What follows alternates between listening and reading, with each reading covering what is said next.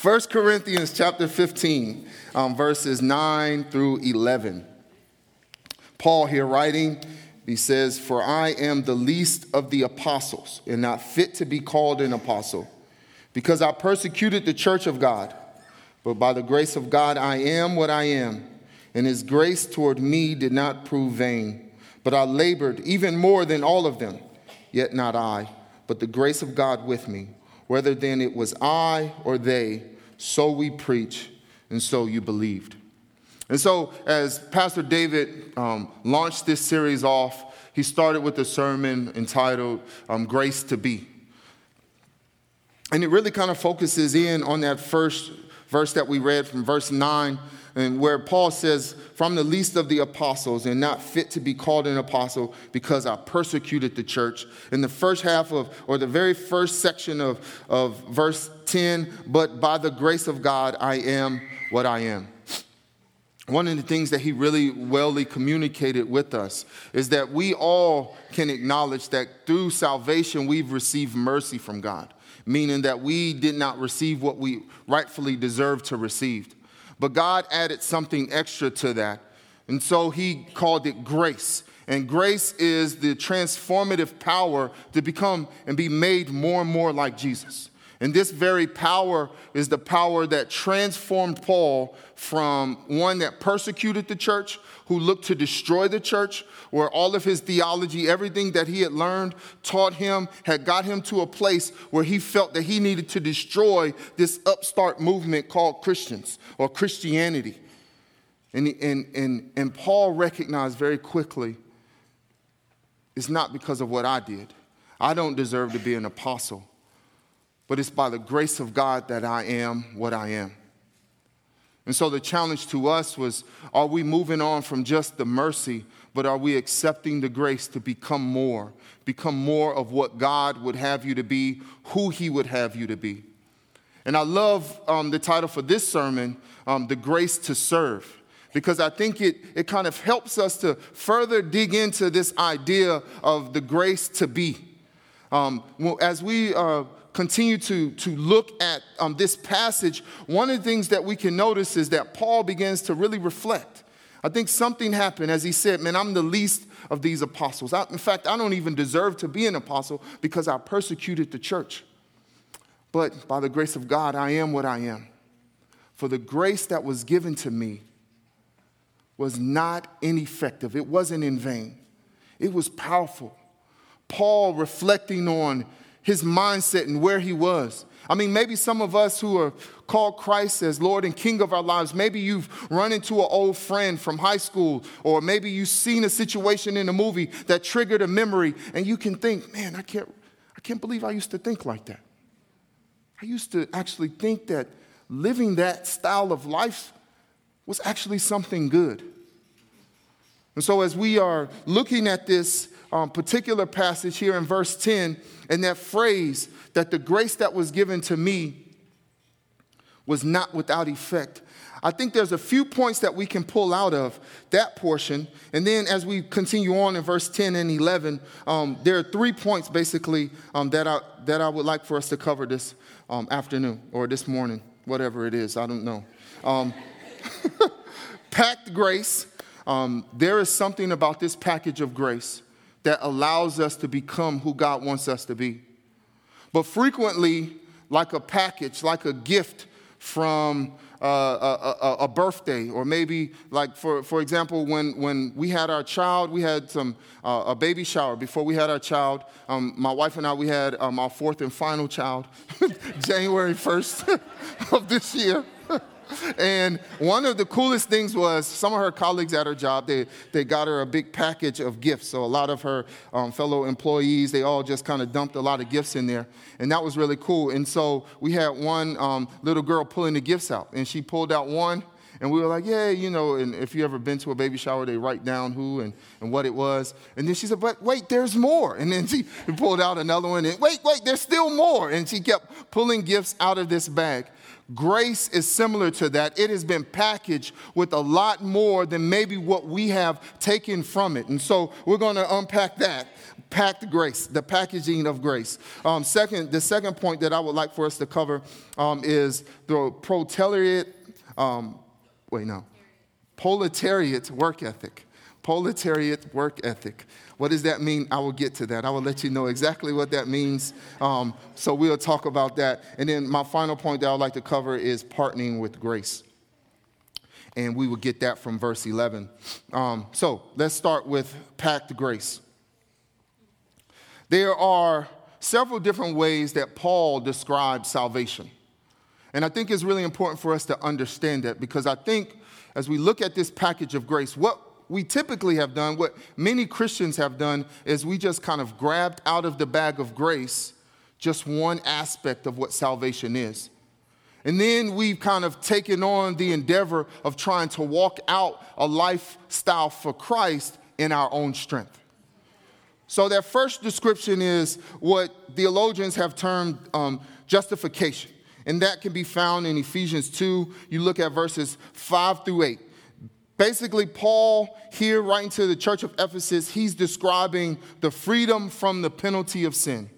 When we accepted Christ, when we came into the faith, when we got right, however we want to describe it, there was a freedom from the penalty that we rightfully deserved. And so many of us look at salvation, we look at our redemption, and that's kind of the conclusion that we've come to. I've been freed from sin. So now I have to figure out how to live for God. How do I go about this process of honoring him because he saved me? And we can grab on to the emotional aspect of that, and we think about the sacrifices that he made, and we can try to pull ourselves up by our bootstraps and try to walk that out and try to live out what the implications of what that means. And so we find ourselves kind of frustrated because we can't actually do it. There's something about this life, there's something about who I am that has made this too difficult, but this is what I'm supposed to do is kind of the mindset. And so what I think Paul here, as he is saying that grace was not ineffective, in essence what he's saying is that, man, there is more power to become more, to become who God wants us to be, who God wants you to be, who God wanted me to be. See, he's writing to a church that he had planted. And so he wanted them to know, like, we have a tendency to look at people in leadership as if they're something special, like they're an anomaly, and that somehow Pastor David, he never sins, he has it easy, he just gets up in the morning, he communes with God, and God just cracks open the ceiling to his house and just pours right into his room as if it's just that easy, if there's something special. But Paul wanted his people to know that, no, that's not it.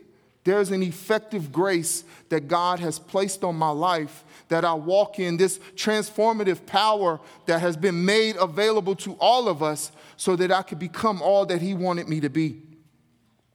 And so there's a second way, and there's three different ways, but I just want to cover two. There's justification, and then there's sanctification. And some of us have heard that word, and we're like, whoa, that's a pretty tough word, because that means I got to do a lot of changing. But what Paul says in 1 Corinthians chapter 1, verse 18, for the word of the cross is folly to those who are perishing, but to us who are being saved, it is the power of God. See, within that package of glory, there's a power in being saved, that there's a changing mechanism within it, within that transformative power to make us more and more like Christ. We don't have to kind of linger in the type of behavior that we've had in the past. We don't have to continue to try to do things in our own strength, try to force ourselves through the force of our will to change our behavior. Paul says that there's a power of God that will sanctify us in being saved. There's a part of the package, if we would continue to dig into the bag of grace, that there's a power there to become more and more like God. And in that sanctification process, we find a few other things. We will find what our calling is, who you are called to be. 1 Peter chapter 2, verse 9, he says, but you are a chosen race, a royal priesthood, a holy nation, a people for his own possession, that you may proclaim the excellencies of him who called you. Recognizing what grace is, recognizing that it's a sanctification process should cause us to kind of continue to sit at the feet of the King. And when we do that, we actually find that he has called us to live a certain kind of lifestyle. See, before knowing Christ, we may have picked those things from watching television. Maybe as a kid, like me, you wanted to be a great basketball player or be great at playing video games. I don't know. That was me. Maybe there have been dreams that you have because of an uncle or a grandfather.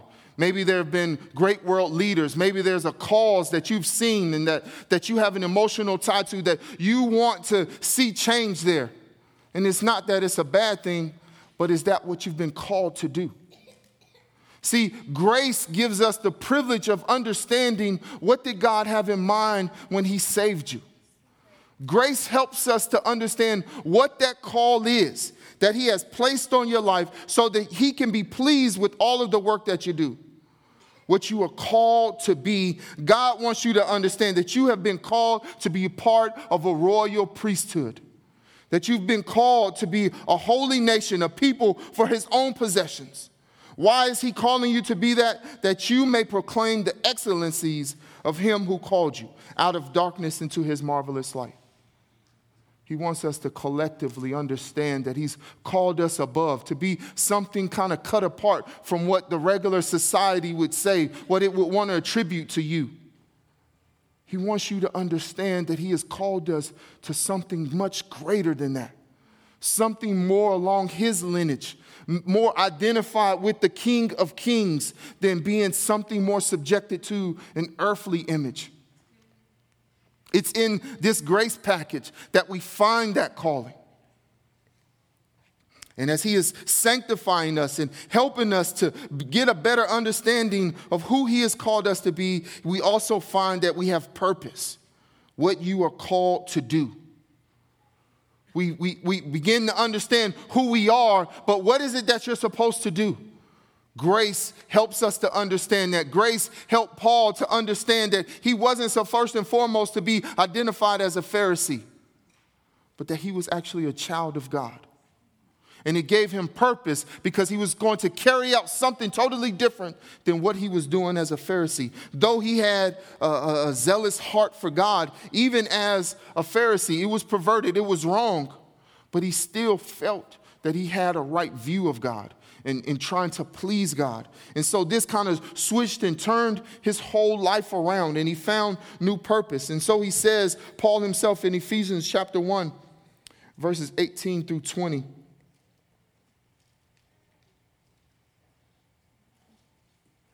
having the eyes of your hearts enlightened, that you may know what is the hope to which he has called you, what are the riches of his glorious inheritance in the saints, and what is the immeasurable greatness of his power toward us who believe, according to the working of his great might, that he worked in Christ when he raised him from the dead and seated him at the right hand in heavenly places. Paul began to marvel at what God was calling him to do, the purpose that he had given to him.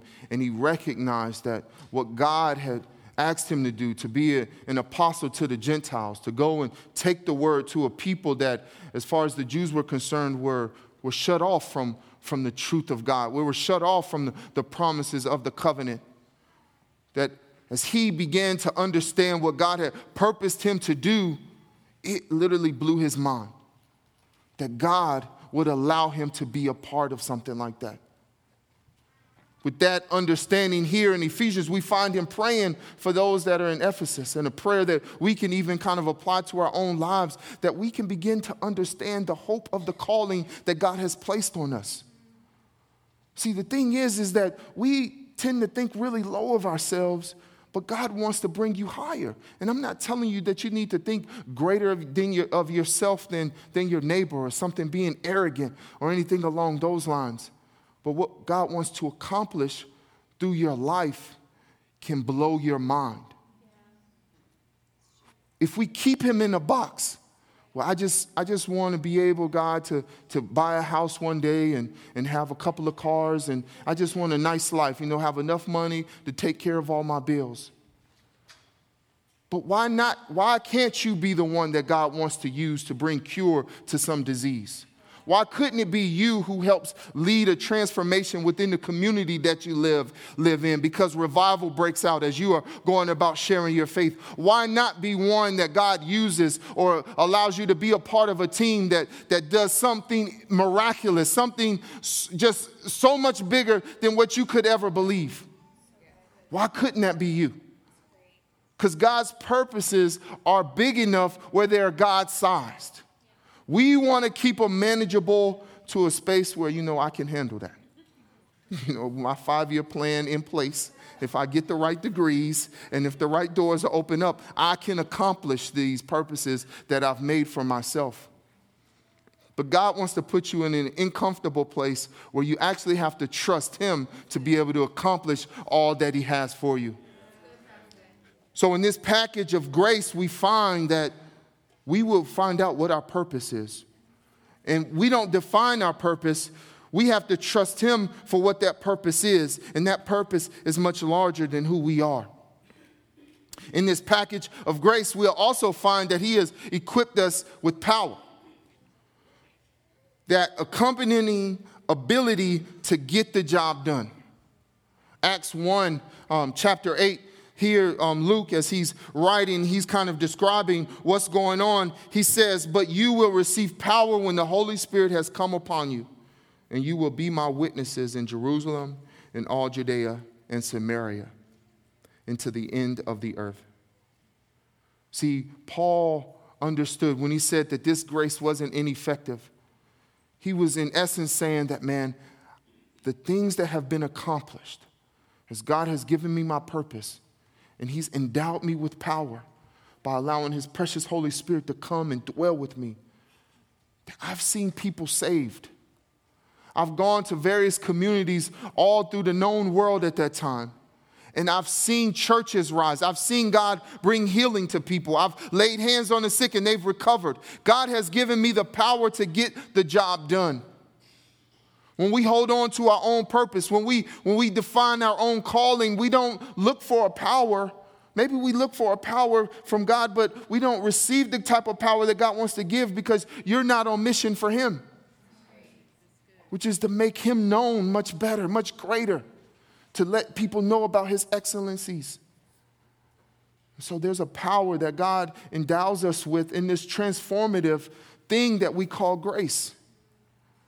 That if we look at this package, if we don't just limit it to salvation, to my sins have been forgiven, but as we look at what the package is, as we continue to seek God for better and better understanding of what this power is, what is Paul talking about when he says that it wasn't ineffective, we'll find that God wants to give you power to get His purposes accomplished. And finally, in this package, he also, from Philippians 1 and 6, we get the idea that what Paul is writing is, and he says, let me just read it. He says, "And I am sure of this, that He who began a good work in you will bring it to completion at the day of Jesus Christ." He gives you an ability to complete the work. Not just to start something. Not to build a house, but not put the roof on. And so whenever it rains, you got to go hang out at a friend's house because it's going to get on you. No, He gives you the ability to complete the work. He gives you the endurance that it may take. When we partner with grace, when we look into this package of grace that God has made available to us, there's so much more. Too often, many of us are doing this life by ourselves. I mean, we come to church and we want to have a relationship with God. And so we let Him know that we love Him and we believe He loves us. But during the week, we're over here. And we're wrestling and we're fighting with the various issues and the obstacles that come our way, all along leaving God compartmentalized into this box over here that has more to do with morality than anything. But God wants to be a part of every area of your life. And so He didn't leave us as orphans to be able to do life on our own and try to figure out how to live by the law again. He didn't do that. He didn't just give us the 10 commandments and say, you know what, you guys handle that. He sent the Holy Spirit to be with us. He given us this package of grace that should allow us to thrive in life. And when I say thrive, I'm not talking about necessarily material wealth or the ability to gather many materials, not to say that that can't happen. But when I'm saying thrive in life is that you're walking with the fruits of the Spirit that are on display for the world to see. And that in any and every situation that God can come and lay bare on it. And as I look at my brother and I see that like the pain that he may be going through, that I don't have nothing for him, but because I'm in place with God, I can minister to him in his situation.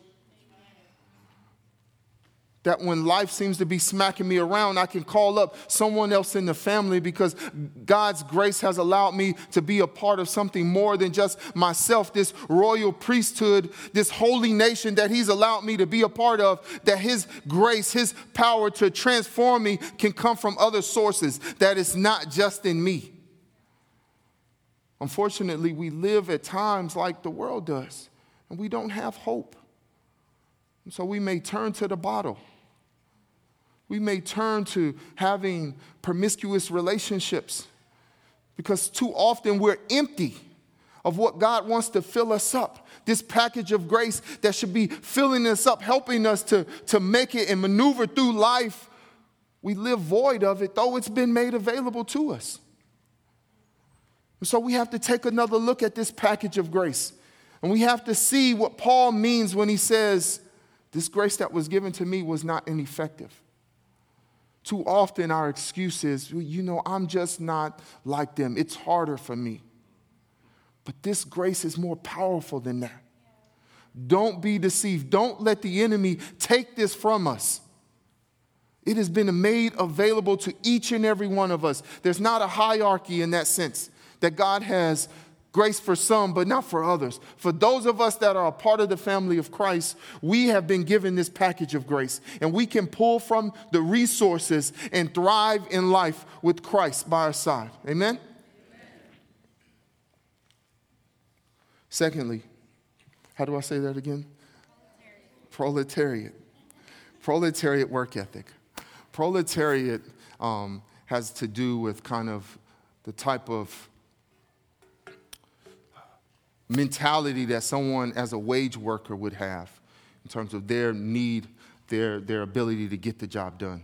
I was in the military, and I remember I was in the Air Force for a short stint, and I remember when I was at officer field training, and we had some tech sergeants. And so if you guys aren't familiar, in the Air Force you have kind of like two different tracks of leadership. So you have the enlisted side, and then you have like the officer side. The officers are the ones that pretty much kind of set the tempo. They kind of cast the vision. The enlisted side is more like the working class. They get the job done. And so if anybody here is a veteran or you serve, thank you for your service, by the way. And so in officer field training, I recall there was a time where some of the tech sergeants who were on the enlisted side, they would come to train us. And in the training, we probably had to march a lot. We were doing a lot of push-ups, and, they were just running us ragged. Well, if you said, yes, sir, to someone, the tech sergeant would say, don't call me sir, call me tech sergeant, because I work for a living. I work for a living is what he would say. The implication being that as officers, as one who had the loftier positions, the ones that made the decision, they're behind some desk pushing a pencil. But I'm out here, I'm doing the grunt work. I'm out here digging the ditches. I'm out here firing the shots during war. That's the same kind of idea here, I believe, that we can take from proletariat work ethic. That we're not the ones who are just trying to get the job done just from a sense, kind of like an intellectual level. But with everything in me, I need to get this job done because there's something that's on the line. I'm trying to provide for my family. I'm trying to accomplish what I see in front of me with the type of urgency and the type of fervency that would be required of one who has to actually work with their hands. Not to say you don't work hard if it's more of kind of from a managerial standpoint or you're behind a desk by any stretch. We understand that can be tough work at times. And so as we look at the second part, or the third part, I should say, of verse 10, where Paul says, just reading verse 10 again, but by the grace of God, I am what I am, this portion here, and his grace toward me did not prove vain, this part, but I labored even more than all of them. There's another version that says, the grace of God towards me was not in vain. No, I worked harder than all of them. Paul here, similar to a situation that we find in Luke 7. In Luke 7, around verse 36 through 51, I believe it is, you find the story of Jesus being invited to a Pharisee's house, a guy named Simon. And Simon lets him in, but then there's something that happens. A woman comes in, and she begins to wash Jesus' feet with her tears. She uses her hair to dry it off. She anoints him with expensive oils. And there's something that Jesus says to Simon that I think kind of speaks to the type of work ethic that Paul had. And it speaks to the why. Verse 40 of Luke 7 says, and Jesus answering said to him, Simon, I have something to say to you. And he answered, say it, teacher. Right before this, Simon, he's kind of complaining in his mind. If this guy was a prophet, he would know she's a sinner. That was his kind of response to what he was seeing. And so here Jesus responding to what he was thinking. Simon, I have something to say to you. And he answered, say it, teacher. A certain moneylender had 2 debtors. One owed 500 denarii and the other 50. When they could not pay, he canceled the debt of both. Now, which of them will love him more? Simon answered, the one, I suppose, for whom he canceled the larger debt. And he said to him, you have judged rightly. Then turning toward the woman, he said to Simon, do you see this woman? I entered your house. You gave me no water for my feet, but she has wet my feet with her tears and wiped them with her hair. You gave me no kiss, but from the time I came in, she has ceased not to kiss my feet. You did not anoint my head with oil, but she has anointed my feet with ointment. Paul's work ethic was birthed out of this idea that he knew he had been forgiven much. I don't deserve to be an apostle, he says in 1 Corinthians 9. Not only I'm the least of the apostles, I don't even deserve to be an apostle because I persecuted the church. So the work ethic that he had, after understanding the package, after receiving this power, this transformative power by God to give him salvation, to understanding the sanctification was a part of that, to begin to hear his calling, find his purpose, being given power. He took it and he ran with it. And he worked. He put forth the effort of what he could do.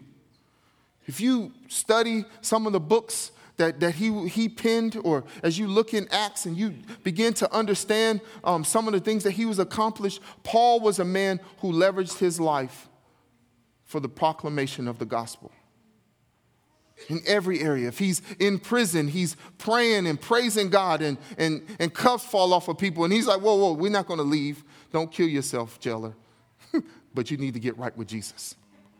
I talked last week about from Acts 26. He stands before Festus and King Agrippa, and he uses that as an opportunity. He leverages his life to share the gospel once again, to let the excellencies of our King be made known to those that were in the room with him. He was beaten. There's stories of him being stoned and saying, shaking the dust off and say, let's go back in there, man. We got to go back into the city and share some more of this faith. He leveraged his life because he had an understanding he had a glimpse of how bad he really was and how good God's grace had been towards him. See, in looking at a grace to serve and finding this package, we too need to be able to remember that we did not deserve Christ. That we actually were just as bad, deserving of hell. That not like the Pharisee who thought he was good enough, and so he was really casual with Jesus. More like this woman should be our disposition, should be our heart to live out this life for him, to capture this power, this transformative power called grace, and to use it to motivate us each and every day to put forth work on behalf of our Lord.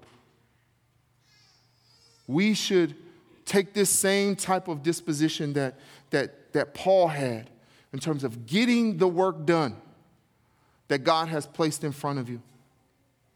And he also recognized that his work would be better fitted. He would have more accomplished when it was by grace. He says, no, I worked harder than all of them, talking about the work that he had accomplished and what he was able to do as an apostle in comparison even to some of the other apostles. But he says, it was not I, but it was the grace of God. See, Paul was really accustomed to this idea. Like, he understood how bad he was. He, like I would like to say, he had a transformation of his operating system. See, some of us have had kind of our operating system, we call it 1.0. We got saved, now we're 1.1 or 1.2. Paul went from being with Apple to being an Android operating system. He changed his operating system altogether. And I just had to go with the better one. I don't know. The Android one is the better one. Thank you, Elder. So he switched systems. He didn't just get the new iPhone. He got a wholly different type of phone. He went from being Saul, who had a tremendous work ethic, was going past all the other Pharisees, running hard in the wrong direction, not getting much accomplished. Because as he persecuted the church, he thought he was doing God's work, but he wasn't effective. But here comes Paul, the Android version. Now he's going out. Out of the 27 books in the New Testament, he wrote 13 of them.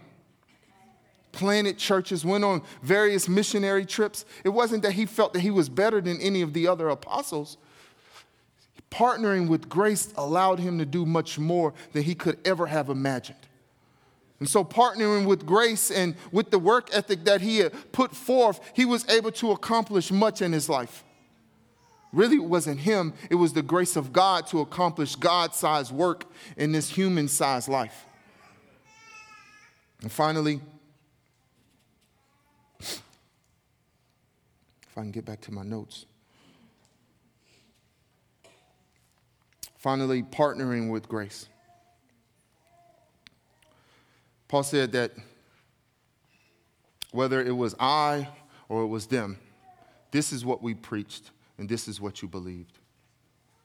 He's talking to this church at Corinth, and he had kind of gone back through how the gospel got to them. He wanted to put their focus back on what the deal is.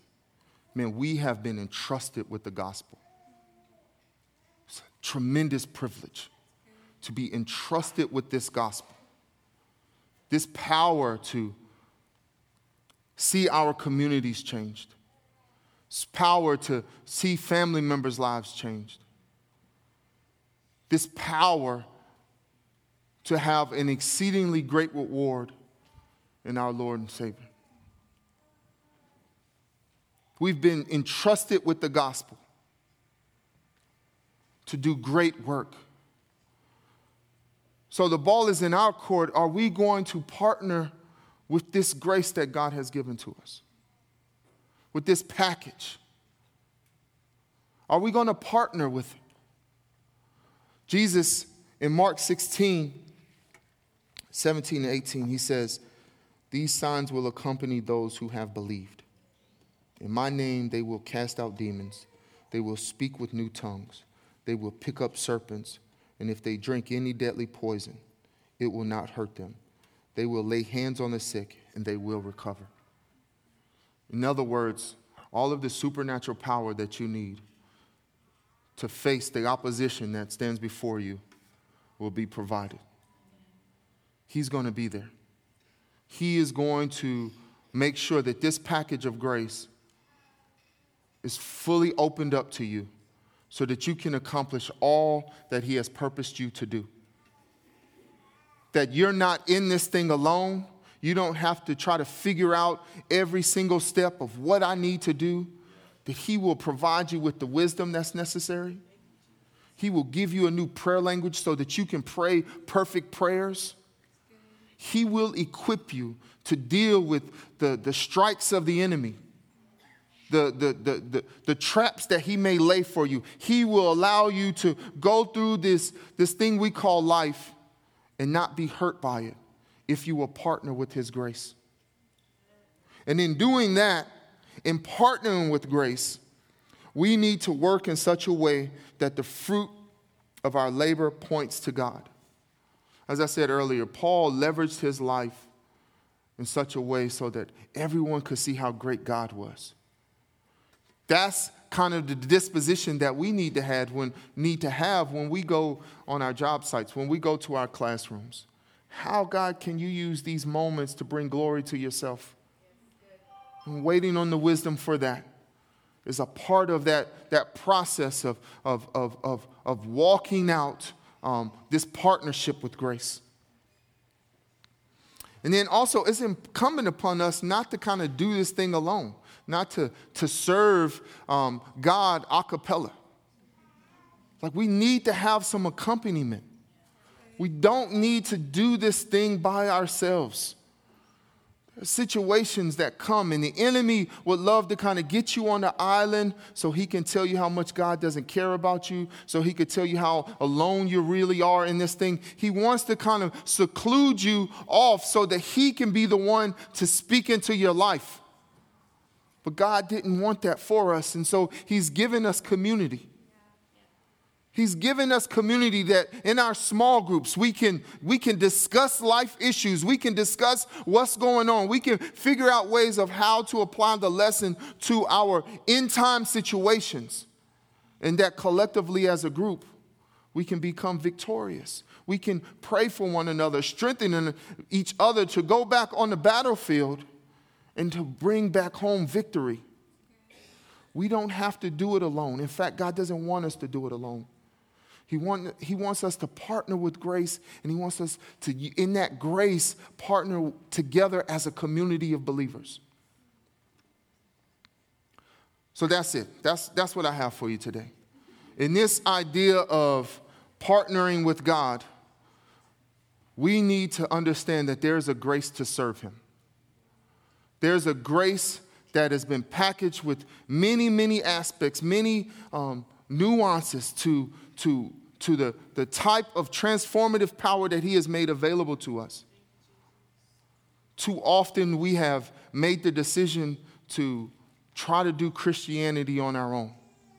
Well, I know I'm not supposed to do this. I'm not supposed to do that. I'll be nice to this person. I'll be nice to that person. And we've tried to do it in our own strength, and we're getting frustrated because we're falling short of what we want to accomplish. But God is saying, no, you don't have to do that. Take this package of grace. Put forth the type of work ethic that will be necessary to show that you are appreciative of all that I've done for you. We will partner together with this grace to accomplish things where your fruit will remain for generations to be seen. And most importantly, you will find that God will say, well done, my good and faithful servant. Amen. Are we on the same page? Amen. Let's pray.